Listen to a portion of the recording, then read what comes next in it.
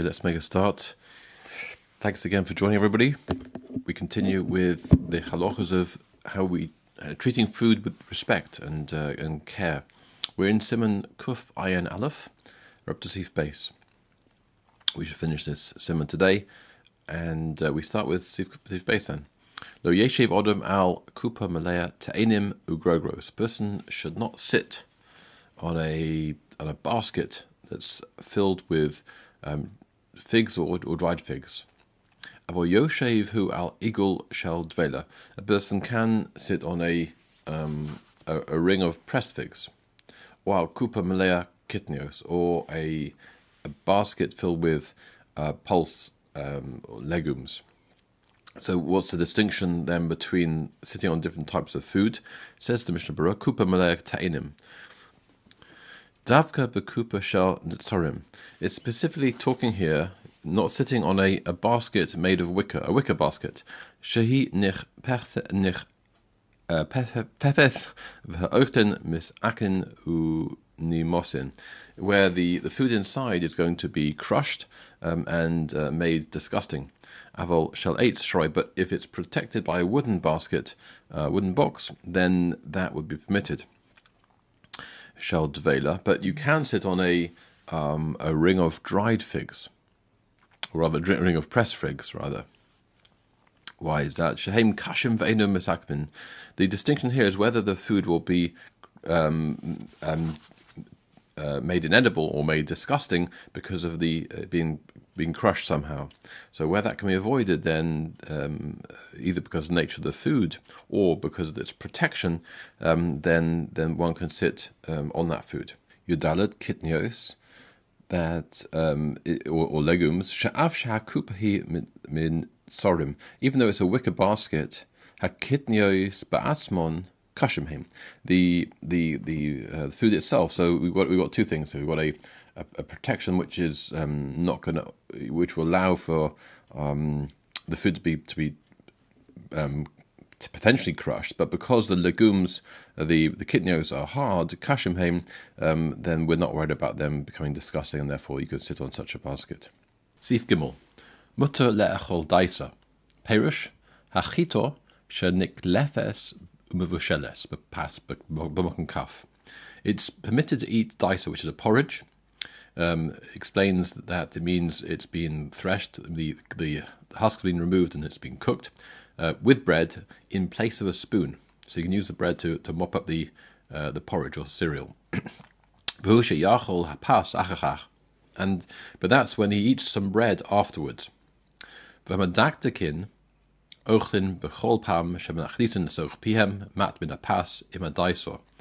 Those who are careful, they eat each time they place food in their mouth, with a place of cereal in their mouth, have a little bread with it, with the porridge. So we don't treat, and the Mishnah will explain, we don't treat the bread as being treated with just. We don't treat it as if it's being treated with disrespect, because it's being used as a serving spoon, as it were, in place of a spoon. There are more ads, and that which remains from the bread afterwards, it can be eaten. The Mishnah Berurah will explain why. Well, certainly this bread can be eaten. What's the problem? Well, some people might find that bread a bit repugnant if it's been used to just mop up to serve the daisa, the cereal from it. Explain to the Mishnah Berurah, Sif Cotton Tesfov, B'mokum Kaf, using this bread in place of a spoon. As we saw earlier, you can use bread for one's needs where it doesn't become disgusting. And here, and for this person, it doesn't become disgusting, because he's happy to eat it together, or to use it for eating of the bread, or eating of the porridge rather. Tesayin, but you should eat some of the bread together with the daisa. Because for other people it becomes disgusting. And there's a problem here of causing a loss of food. We don't want to waste food unnecessarily. Now, Dirshu number 14 brings an interesting question. In Roman times, certainly, and perhaps I'm not aware of the history following that, but certainly in Roman times, the custom was to, when you had a big meal, to eat and then vomit it up in order that you should eat further afterwards. So the question is, he brings, is Misha Rotze lahakia es masha ochel. Somebody wants to voluntarily vomit up their food, kadesh yuchel le'echel oid, in order to eat further afterwards. Is this treating the food with disrespect? The Shulchan Aruch will tell us later on in Simon Shin Chof Ches Sif Lamates. Also lassos kain. It's prohibited to do this mishum shegorim bakach lahafsid ha'ochlim, because by doing so you are causing a wastage and a loss of the food through doing so. He says though, ach im yesh lo tsar mi riboy ha'ochel sheb'ma'av. If the person's in pain and discomfort because of the quantity of food that he's eaten and it's in his stomach, Rashai ligrom lahakas mizono, then it is permitted to cause a person, you can voluntarily make oneself sick to relieve that suffering. And also, if one wants to do so for a mitzvah eating purpose. If for some reason wanted to be particular to eat the third meal on Shabbos, and felt a bit full prior to this, Kosova Iglei Tal, the Iglei Tal writes, She'ein bazeh mishum hefsed oichlin, because he has in mind to eat afterwards for a mitzvah, that's not considered therefore a wasting and loss of food. Sifkod Zayin, Vahamadaktakim, those who are particular, then they will eat some bread together with the cereal each time it enters their mouth. Shechoshishin, so why are they medaktek? They're very particular. They're concerned about using food as a maisa eight, as a wooden implement, to bizoihu, that in some respect it's not the best proper use of food and bread. Therefore, they eat from the bread when they use it as a spoon, in place of a spoon, in order to get around this problem. And then it appears as if it's coming to accompany the food rather than just to be serving the food as a spoon. Yudches, achakach ochlin oso. Then afterwards, you can eat the bread. The reason why you can eat it is a little bit maybe a bit soggy or a little bit it doesn't look so good, and for others it would be disgusting, but for this person, it's fine for him to eat it, and it's not disgusting, so he may do so. We now turn to other uses of food in non-eating environments. So, Sif Dalad. Mamshichin yahim but sinoros. You can draw wine through ducts, like pipes, lifnei chosen and kala, before the chosen and kala, so some kind of way of celebrating the bride and the groom. They would pour wine and have wine drawn through ducts before them. Bushikablenu bekli piat sinor, and it's then received into a utensil at the mouth of the duct. And you can throw in front of the chosen and kala grain and nuts in front of the chosen and kala biyamosa chama in the summer months. They then don't become disgusting. But not in the rainy season, because then they become all soggy and disgusting. Rather geluskois, and not bread rolls. You should never do that, even in the summer dry months. So what are they doing, throwing or drawing this wine along ducts?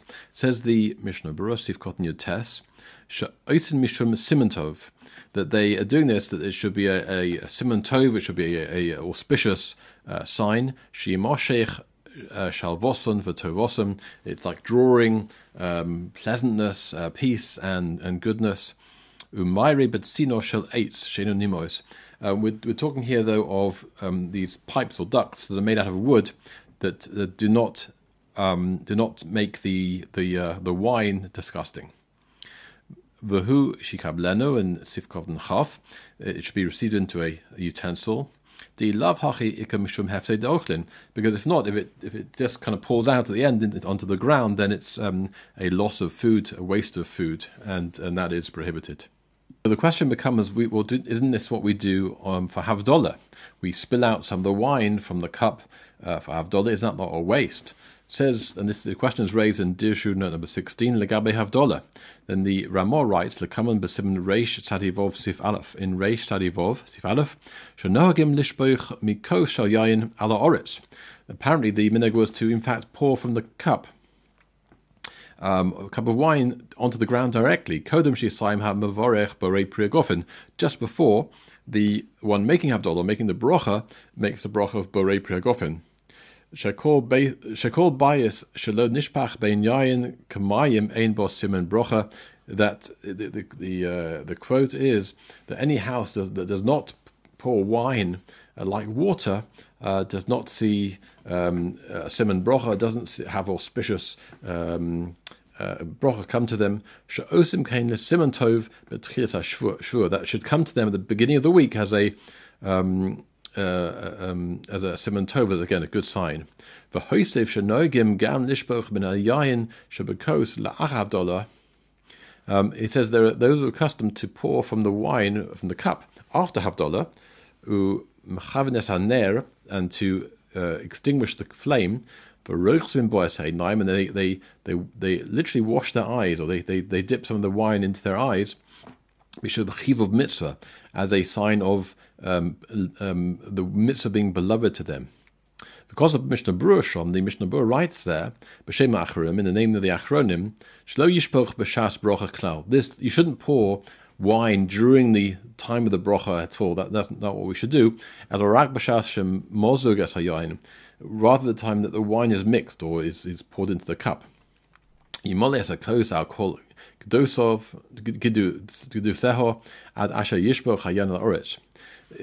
should pour up the wine around into the cup, and then it should overflow onto the ground. But he says that one shouldn't do this extensively because one doesn't want to waste or to lose, waste or lose the food in so doing.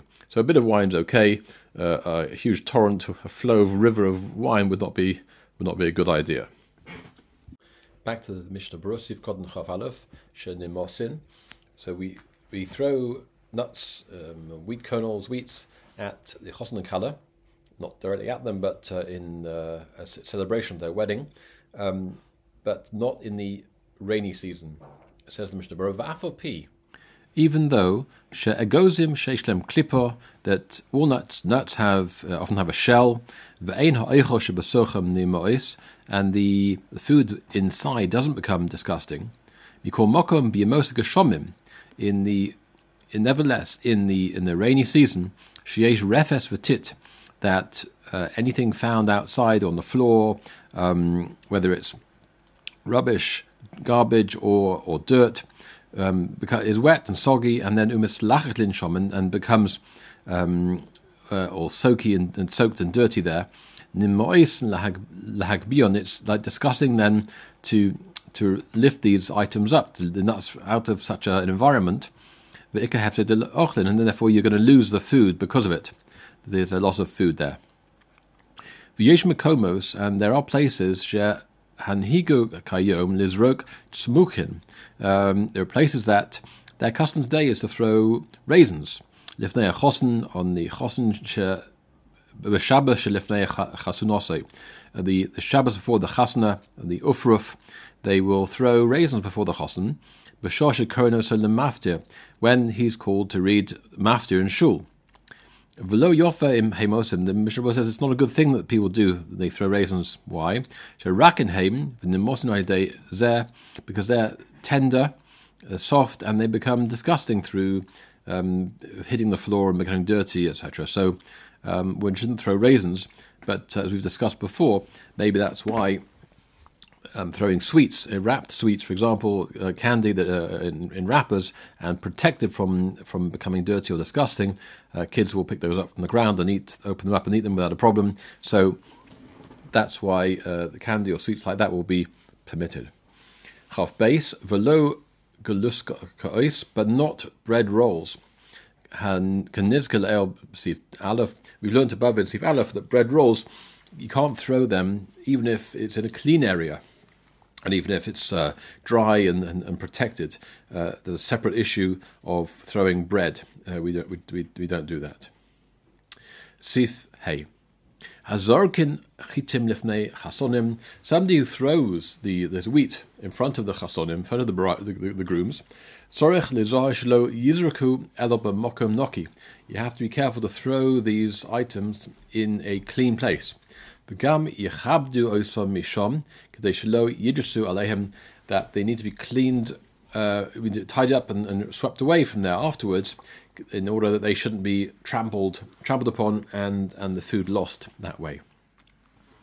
Says the Mishnah Berurah, b'mokom noki chaf gimel, kedei shelo yelech leibud, in order that they shouldn't come to lost and destruction of food unnecessarily.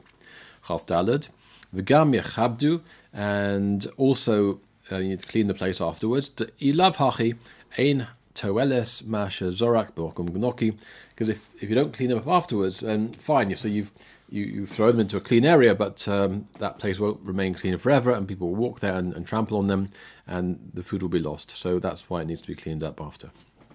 And with that, we complete Siman Kuf Ayin Aleph.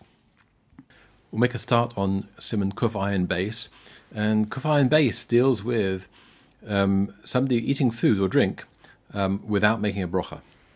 What should one do when one realizes that there's food or drink in the mouth and one has forgotten to make a bracha? So we start Siman Kuf Ayin Base with Sif Aleph. There are two Sifim in this Siman Aleph. Shochach v'hichnis mashkin nesoch piv below bracha. He forgot and he took a gulp of water or any drink and he forgot to make a bracha. So the halacha is bolon, you swallow it. Ve'enu mavorech alehem bracha rishona, and don't make a bracha rishona, don't make a initial bracha after having drunk that drink.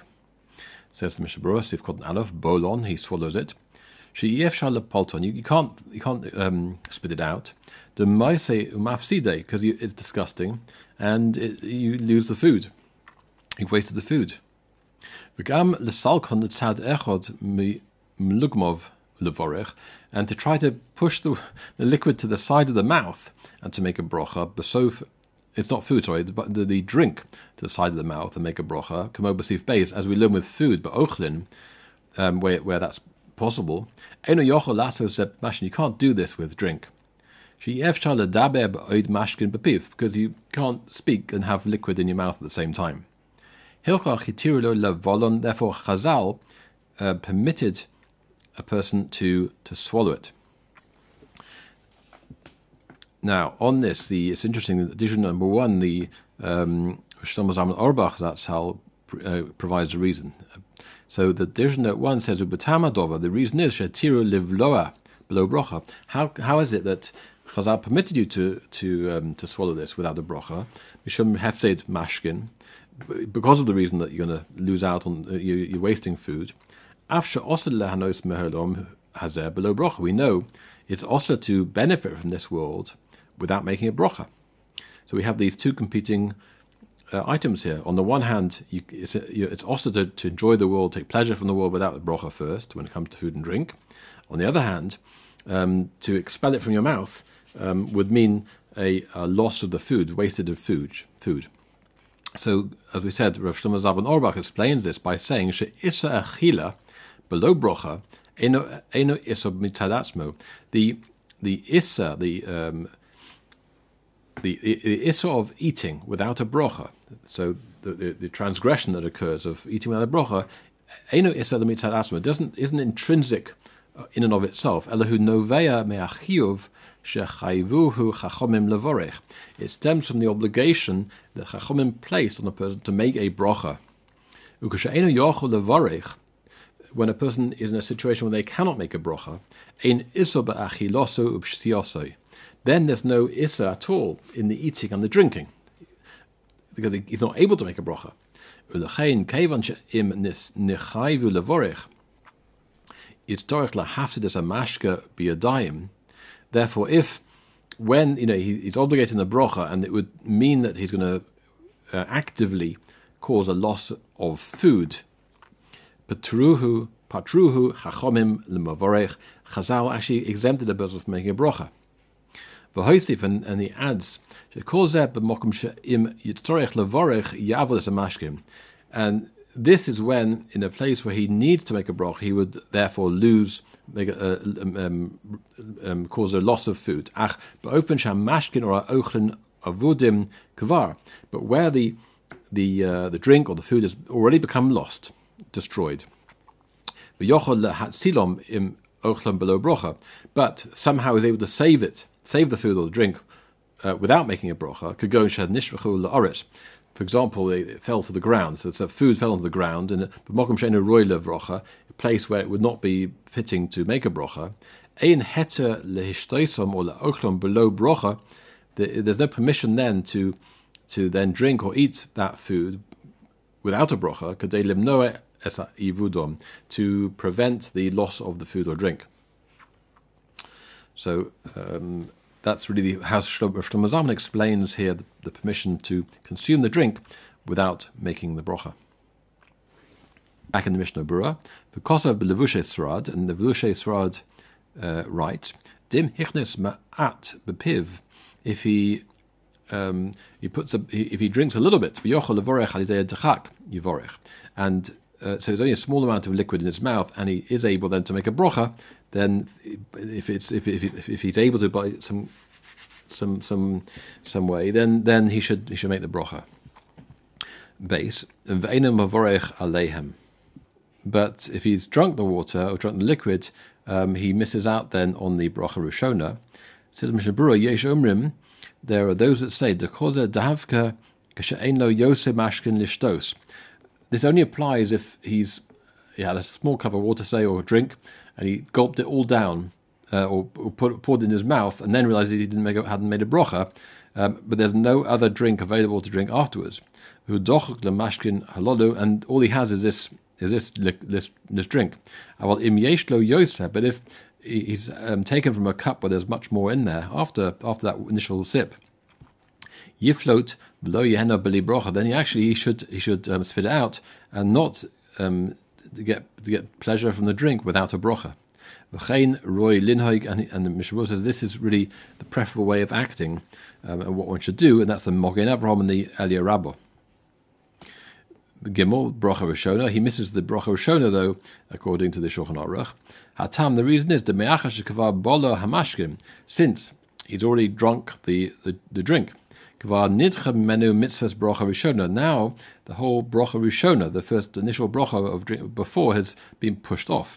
Avol bracha lachrona, but the after bracha, the borei nefoshos perhaps, or if it's wine, ala